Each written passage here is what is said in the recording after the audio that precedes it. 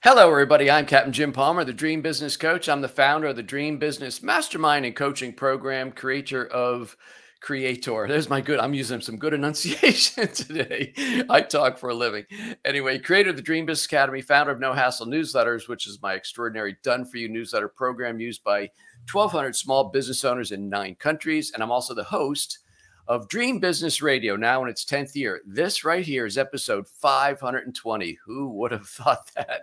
So I want to welcome you to another very special live edition, something I started doing almost a year ago. And I have a very special guest, Deborah Johnson. How are you doing today, Deborah? I am doing great. It's great to be here with you. And thanks so much for the opportunity. Oh, my pleasure. Hey, folks, this episode is brought to you by the Dream Business Mastermind and Coaching Program. If you're an entrepreneur or small business owner, tired of, as I say, slow to no growth in your business, if you're feeling overwhelmed, unfocused, and especially, you want to create multiple streams of revenue in your business, something I'm very good at, then check out the Dream Business Mastermind. You can do that at Dream Biz Coaching, dreambizcoaching.com. Let me tell you a little bit about Deborah, and we'll dive right in. Deborah Johnson is an inspirational speaker. She's an author, an international award-winning music artist, and she helps other people get unstuck by producing and executing a successful plan. I love this, for the second half of their life. It's one of the things when I got to pause real quick. I got pitched about 160 times for guests to be on this show because my show Dream Business Radio was promoted.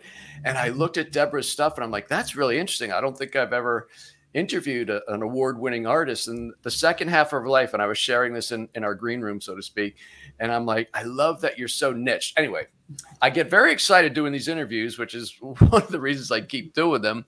But Deborah has been nominated for multiple Grammy Awards. She spent over 20 years in the entertainment industry. She's produced over 24 albums and she's written 3 musicals. A little bit of an underachiever, Deborah. And she's the author of 5 books, including The Summit.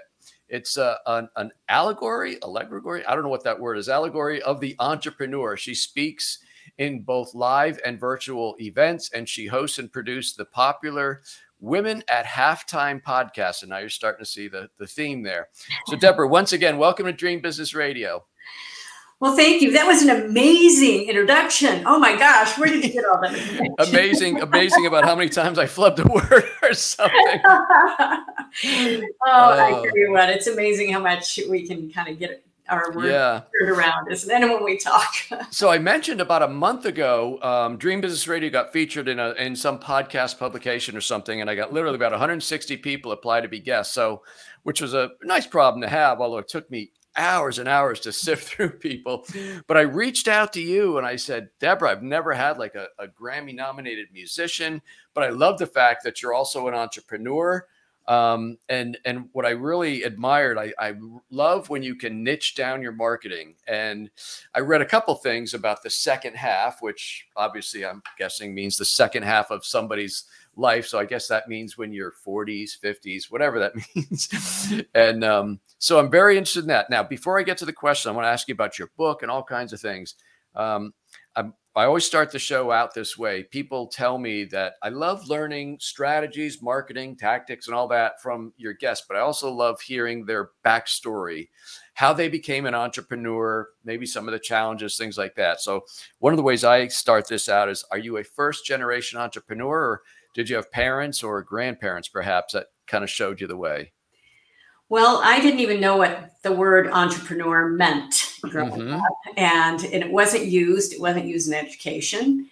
But I think my father, even though he was a fire captain and was in that sort of field, he was definitely an entrepreneur because he did things on the side always. You can be an entrepreneur with a side business. In fact, I always encourage people to do that, to kind of figure out maybe if they really like what they're doing, and it's very low risk. It takes a little extra time, but it's very low risk. Okay. So I think that entrepreneurial streak was there. The musician streak was also there and that's very entrepreneurial. I think I read, wasn't your grandmother, was she a violinist or? She was a violinist, came over Okay. from Italy and played in Carnegie Hall and with the violin and mandolin when she was 16. And she also graduated from the New York Conservatory of Music, which was very unusual for a woman at that time. Yeah. But then went into, this dates her, because she went into an arranged marriage. And she had a dozen kids and really never played again. So that sort of dozen kids. Yeah, Wow. it kind of came down, but it's I really never got to hear her really play, which is totally a shame. But I do have a sister who was is still a professional violinist. I've used her for some of my projects. And so I grew up as her free accompanist, and I've always loved violin music and string music. Actually, through my lifetime too. I really think a musician is an entrepreneur because, when you become an entrepreneur, you may have business cards, you may have an office, you may have all the things, but if you don't go out and bring in some revenue, Right. How do you live? And Right. you could be a musician, you could be very accomplished, Carnegie Hall or whatever. Right. But if you don't get gigs, either get your own gigs or get into orchestras, whatever, then that's it. So you really have to learn to sell. So was it the entrepreneurial? Well, I guess I want to getting ahead of myself. So did you go right into music? Like after high school, did you go to music college or what did that look like? Well, I was kind of pushed into education, Okay. and I always thought I'd get that degree just to fall back on because I wanted to perform. And I was the old safety net for musicians, right? Go get total safety net. I started teaching when I was 13, and teaching like that is also an entrepreneurial field. And because you are always developing new students and, telling people, yes, I can take more and all of this. But I started teaching adults at the age of 13 because I started teaching kids because I didn't want to pull weeds or babysit the 5 kids next door. So I started teaching piano. And so then I started teaching their parents. And so that put me through school. It was fairly lucrative all the way through. And so I've never quit teaching. And then when I went into college, my dad was big, which I always appreciated. He said, no one can take away that degree, that piece of paper. So he really encouraged us girls. I have 2 sisters, and now it's kind of funny because then I had 3 sons, but 2 sisters, and he always encouraged us to finish our education. So, but I was kind of pushed into that area, even though I was already performing and doing some touring and all over actually, but pushed into the area of education because it was so natural for me. And I was kind of, encouraged to keep going there. And so that, but I didn't feel like that was my calling of being in a classroom full time. I've always just done part time. I've taught every single level through graduate school. I've gotten jobs, but that wasn't really what I loved to do. I love to create. I absolutely love to create. And I do like to perform. Performance is an outflow of the creativeness. So my performing in music, when I've done headline entertainment, that's been an outflow of creating music and of creating arrangements and shows. And the speaking is an outflow of the messaging and of the writing. So that's where it all connects together. But you were so correct, Jem, when you were talking about, gigs, because I've worked so many years on referral, and usually the jobs kind of come to me. I have pursued things. I've showcased. I've done showcases across the country for performing arts. It's a great way for people to see you live, because you go to those conferences, and I lined up showcase rooms. Actually, I produced them. But the fact of getting gigs, one gigs to another, that is a fact of being an entertainer as well. Yeah. So, and staying on. So those were very, very insightful for you for bringing those up. So you, I believe I read in the introduction, you produced 24 albums and you wrote 3 musicals. Did the album sold, and did the musicals get turned into plays, or? Yeah, the albums got me work. And usually you don't plan on making a whole lot of money from doing an album project, especially if it's independent. I've done a lot of independent work, unless you have a huge company behind you throwing in $1 million behind you. So Okay. $1 million I was going to spend. And books are pretty much the same way. Sometimes the main publishers, they will do some of that, but a lot of times it's up to the writer and up to the artist to do that sort of promotion. But those, as far as the products there, they got me work, they got me shows, and it's like a business card. The musicals, I always call them a bad habit, a money pit. Like a boat. People think, oh my gosh, I had no clue that going into that, after even writing my first and writing my second one, that, oh, you have to produce these. Oh, I've got to plan world premieres of these musicals. I've got to hire directors. I've got to hire actors, which is a whole different field. And, through all of this, and writing is rewriting in musicals, that's where really I learned that craft, to where, you start putting something on a stage and an actor doesn't feel like it's going to the right place. You are up all night working and rewriting a scene. So those were some very big learning experiences. So now I do have those available. They can be done at some schools and community events. I'm starting to promote those more. They take a long time to get launched. What you described about the musical and all the stuff that comes after that. I mean, it's very much like being an author. When you finally get your book done, you kind of go, whew, I'm done. You go, nope, you're not even at the 50-yard line. Got the promotion, the interviews, everything you got to do to make that book sell, and put out there. So anyway, so you then we're a half an hour show, because I feel like I'm going to skip ahead to the mid part. Okay. But at some point, you're teaching, you're writing, you're producing, and then you also started writing books. Was the book part of your more entrepreneurial side, or how did that come about? Actually, I was already an entrepreneur. What I was doing was, I felt like in the music field, this was kind of right at that point of 2008 and 9 with the Great Recession, and we started dropping out. And especially, it happened a lot in the entertainment field as well, that I was doing some headline shows, and all of a sudden those either started canceling or they weren't booking as much. And I felt like, okay, what is the future here? And what I saw, I had some agents I was working with, and what I saw were the music act were mostly, they were hiring the name acts, or those with a hit song, or those with tribute acts that were doing name acts and hit songs. And I was either at my solo show, was doing a tribute to Gershwin and Andrew Lloyd Webber, because I could do all the money notes and I play. But I was also doing a dueling piano show, a headline show. And those were a little bit more of a variety show. And I felt like, okay, so where is the market going? I had to study it a bit.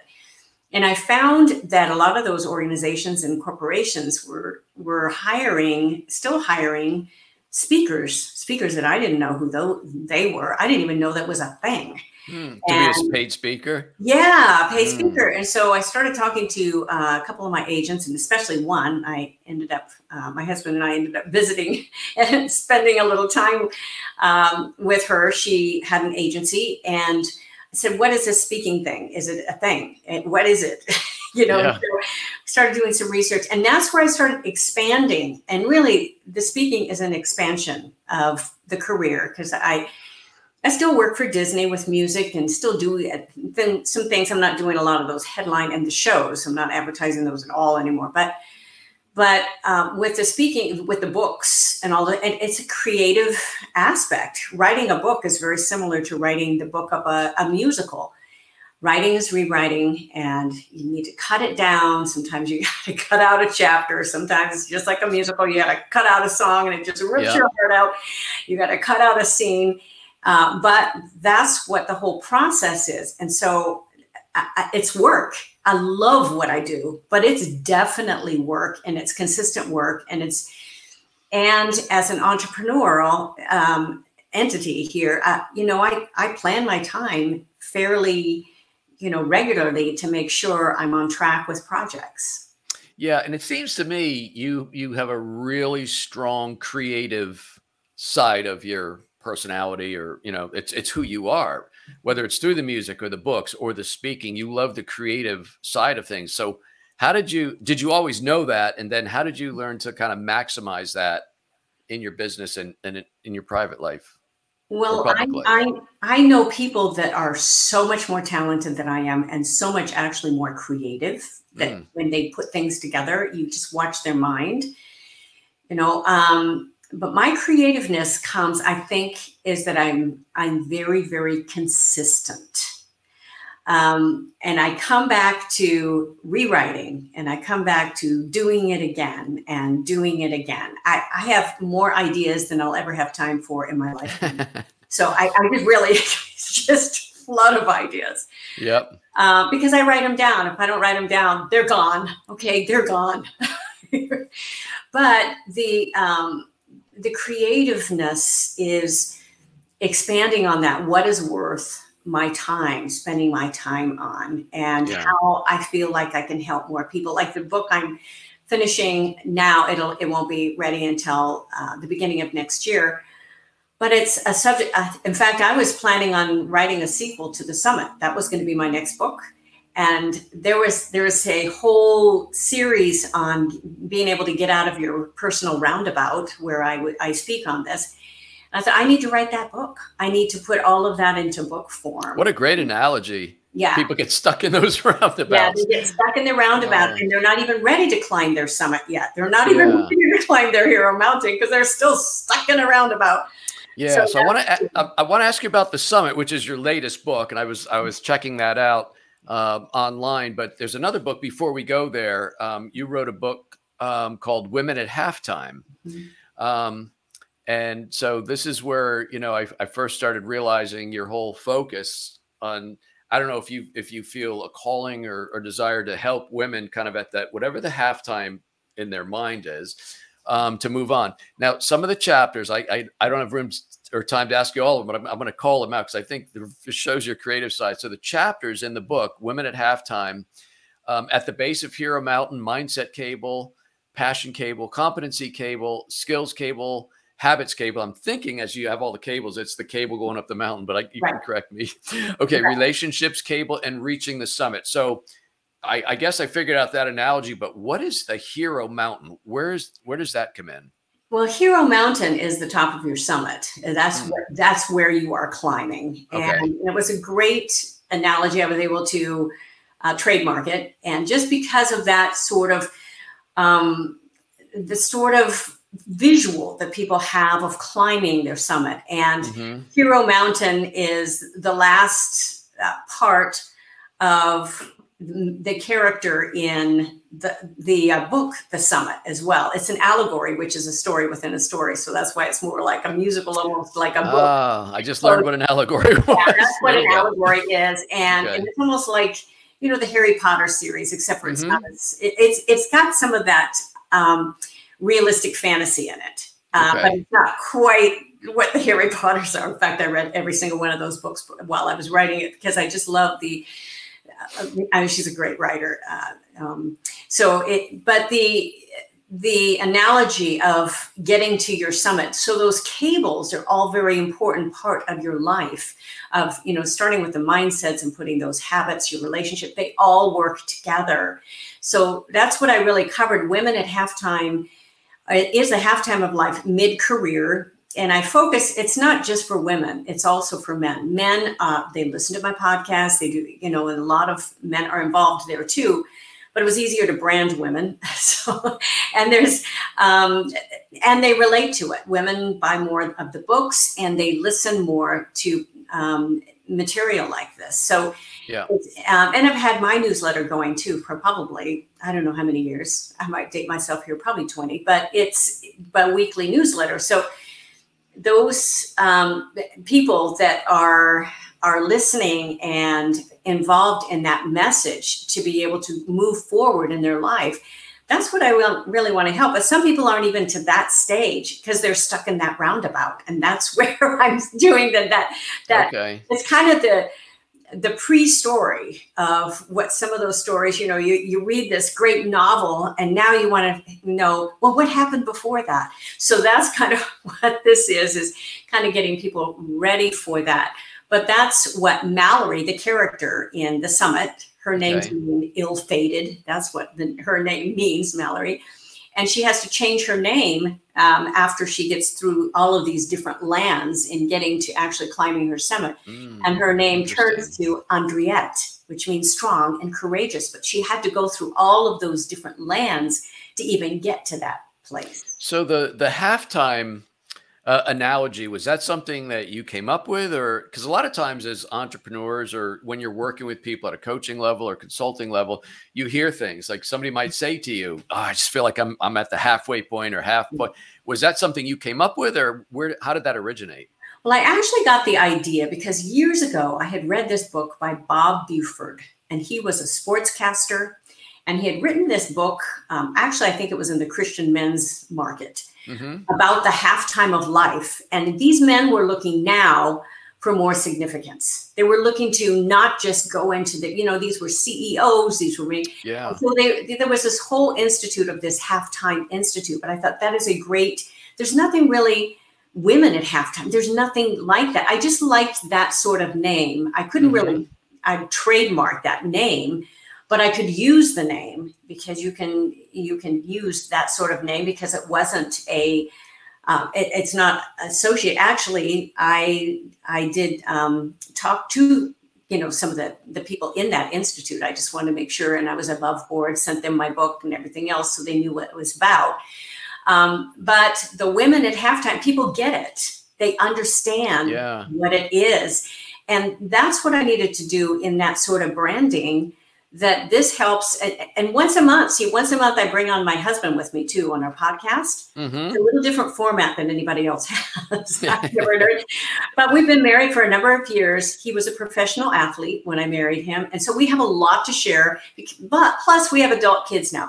So there's a lot of things that we share at that point, but we also share a lot of business because he was an RIA, he's been in sales, he's a number of different things. And so I have one guest a month. I speak twice a month, and I bring him on. So it's a big variety that I like to have in that sort of format. Yeah, some of the I would say some of the prospective coaching members that I talk with, and one of the themes I hear probably more than almost the other is, do you think there's still time? Could I do this? Right? In my own head, because I still think I'm quite young, I would think I'm at halftime, but I don't think I'm going to live to be 128. So I think I'm past halftime. But a lot of people get to a point, whether they're their 50s or 60s, and they've had a good career, but they feel like they really want to scratch that entrepreneurial itch, or they want to do something that's going to plug a hole. Like they've made the money, or they've got the house, there's a hole that they want to fill. Sounds like that's some of the work that you do. Yes, and mid-career, halftime of life, officially, according to the internet, we know how true that is. Is after age 40. But usually it's people that are kind of in their 50s, and they're going through some of those same things that you just mentioned, of restlessness and wondering, okay, is there more? What's next? Yeah, and with you really start to feel the clocks running out. Which, by the way, this is on my desk. I think I showed you this when I first met you. This is on my desk all the time. I love that. Yeah, from when I had cancer at 41. So maybe that was the halfway point. Now I'm always reminded that the sand's running out and you can't stop it. So Deborah, I want to ask you about your book, The Summit: Journey to Hero Mountain. Yes. And I love the way, I'm a writer and I help people write. So I love the creative process, and I love naming chapters. So it's like intriguing. So you have the timely offer, the arrangement, the tangled forest, the keys to courage, the gems of opportunity, the bridge of possibility. Totally love that. The danger of distraction, the wings of hope, preparation for the climb, and then the summit. So it seems like your book really goes on the journey to crescendo, right? And not every book does that. Yes. In fact, I have some maps that are actually in the book. and they're not in color in the book. I have them as downloads, but Nice. I have color maps or these other maps that are actually, because it's a journey through there. I have a separate map for the journey to Hero Mountain, and then I have a map of the Land of Allure, because the Land of Allure has the imagination. Nobody's there because they're all at the social media circus, and so you have all of these different parts and made up names of Bluebird and some of those other. But yeah, it is an actual journey through these lands and things that our character, our main protagonist, has to overcome.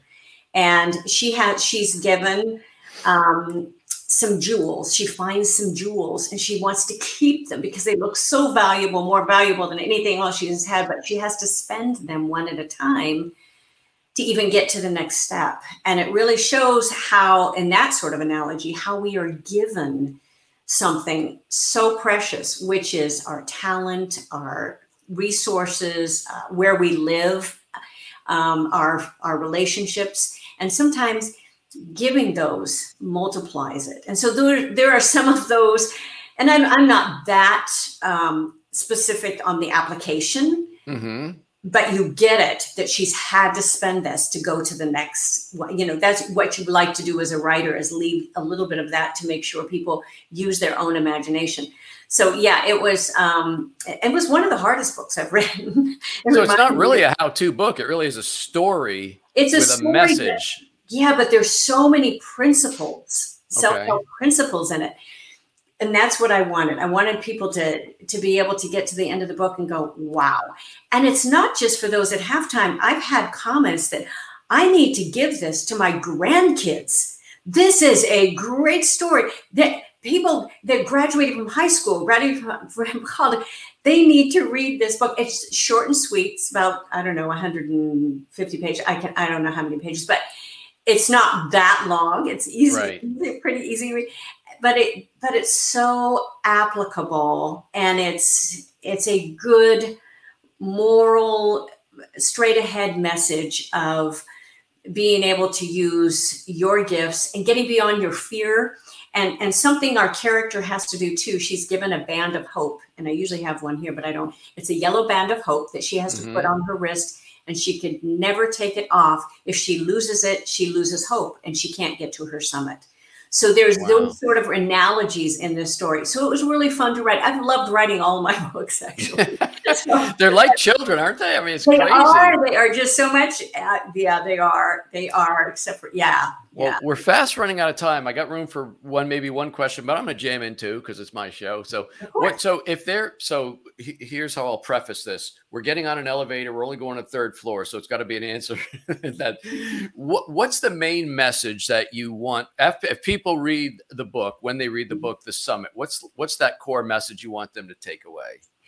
I want them to take away that they can do it. They can maximize their skills. They can maximize their resources. They've got experience. They've got all of this. There's hope for that, to do that, to have a next step, to be able to go on. And that's my whole business from music on has been about encouragement, to give people hope. And that if you lose hope, you've really lost everything. I mean, we've seen that, and people die when they lose hope. So, but there is, and don't get on your deathbed and say, "Oh, I wish I had." And that's where I want to make sure there are no, as much as I can, encourage people to not have regrets at that point. That's actually why Stephanie and I did the unwise thing, according to her financial person, sold everything, bought that boat, and toured for 5 years. Sounds fun. I know, we didn't wait for retirement because, according to this, retirement might, so we decided to figure out a way, how do we live our life and have a big adventure? So yeah, I really like that. So just to let you know, I do a lot of research when I have somebody like you on my show. I was looking at your website, and you had a blog post. So I'll squeeze in one more question here. The blog post that really caught my attention was, does the impact of peer pressure ever end? Yes. What made you write that? I mean, I kind of know, but. Well, it doesn't ever end. And that was the point of it, that we think we're through this and junior high school, and all of that. But we can feel that pressure from people doing business around us, that we're looking on social media and we're looking at, oh, they've got 300 likes in one day. Mm-hmm. Oh, look at their song is going and their book. Oh, they have 100 comments already. Those sort of, we put it on ourselves. Yeah. And we also get the pressure. I get marketing, things every day of just people wanting to help me move ahead. And so there's this sort of pressure that we feel, and this comparison. I mean, we felt a little bit of that comparison too, raising kids. All of a sudden we had a neighbor that their kids were, they could do no wrong. And I'm thinking, oh my gosh, my boys are climbing the roof in the rain and my neighbor's calling me, that sort of stuff. Yeah. and but we feel some of that sort of pressure all through our lives, I think, personally and in business, and to really understand who we are, what we stand for, what our core values are, and not to feel like we have to live up to anything of anybody else's expectations, whether imagined or true. Yeah. One of the things I teach my students is, because I'm on social media a lot, and it's like, well, Jim, I'm not getting enough likes, or I'm not getting comments. And to me, it's like, you want to put your best stuff out there so it will help people, whether it inspires them, encourages them, or to help them. Because some of the stuff that I put out there, I'm kind of known for Jim's tough love. So I'll put it right out there. Yeah. And I don't expect people to like and comment, because in a way it's like disclosing yourself. Oh, that was me. You wrote that for it. Nobody's going to do that. But I hear a lot. I get some private messages. I hear from my own students did I inspire that article? So I know this stuff's going out there. And so my mission is to use this tool of social media to help put out some good information, which hopefully might attract people to me. But I don't do it for the likes and the comments. You'd like to see them. I mean, we all have an ego, right? But it's like, just do your job, put the information out there. So anyway, I could talk for another half hour. What website would you like people to connect with you? How do you want to? My website. Which one of your 100 websites do you want people to? Yeah, actually, I've scaled down, believe it or not. I love people to get to my newsletter, which is goalsforyourlife.com. That's all connected. goalsforyourlife.com/newsletter. So that way you can connect with me. And on that page, you'll find other links to the podcast. You should find a link to my speaking site, Deborah Johnson Speaker. Everyone loves the music. DJ Works Music. I've had that. That was my very first website. And the reason why I wrote Bad Code, because it got hacked. But anyway, it's up, it's running. It's got tons of music on it, tons of videos. So yeah, but if you get on my newsletter or just connect with me on the social media, but those 3 websites. Also, I have a weekly article that comes out, but if you get on the newsletter, you'll get that. And goalsforyourlife.com/blog is where my articles all are. It's a separate website. I was told to do that because I have a membership site on the other. So that's plenty of information. Nobody's been able to even write that down yet. So So the main one, the one I want to put in the description for the podcast, goals with an S foryourlife.com/newsletter, correct? Right. Yes. Okay. You can connect with me that way. Also, you can get to me on that page. It'll have other links on it. And I have a lot of free stuff on my websites too. So if you just get on any of, the information, I'm always putting those out.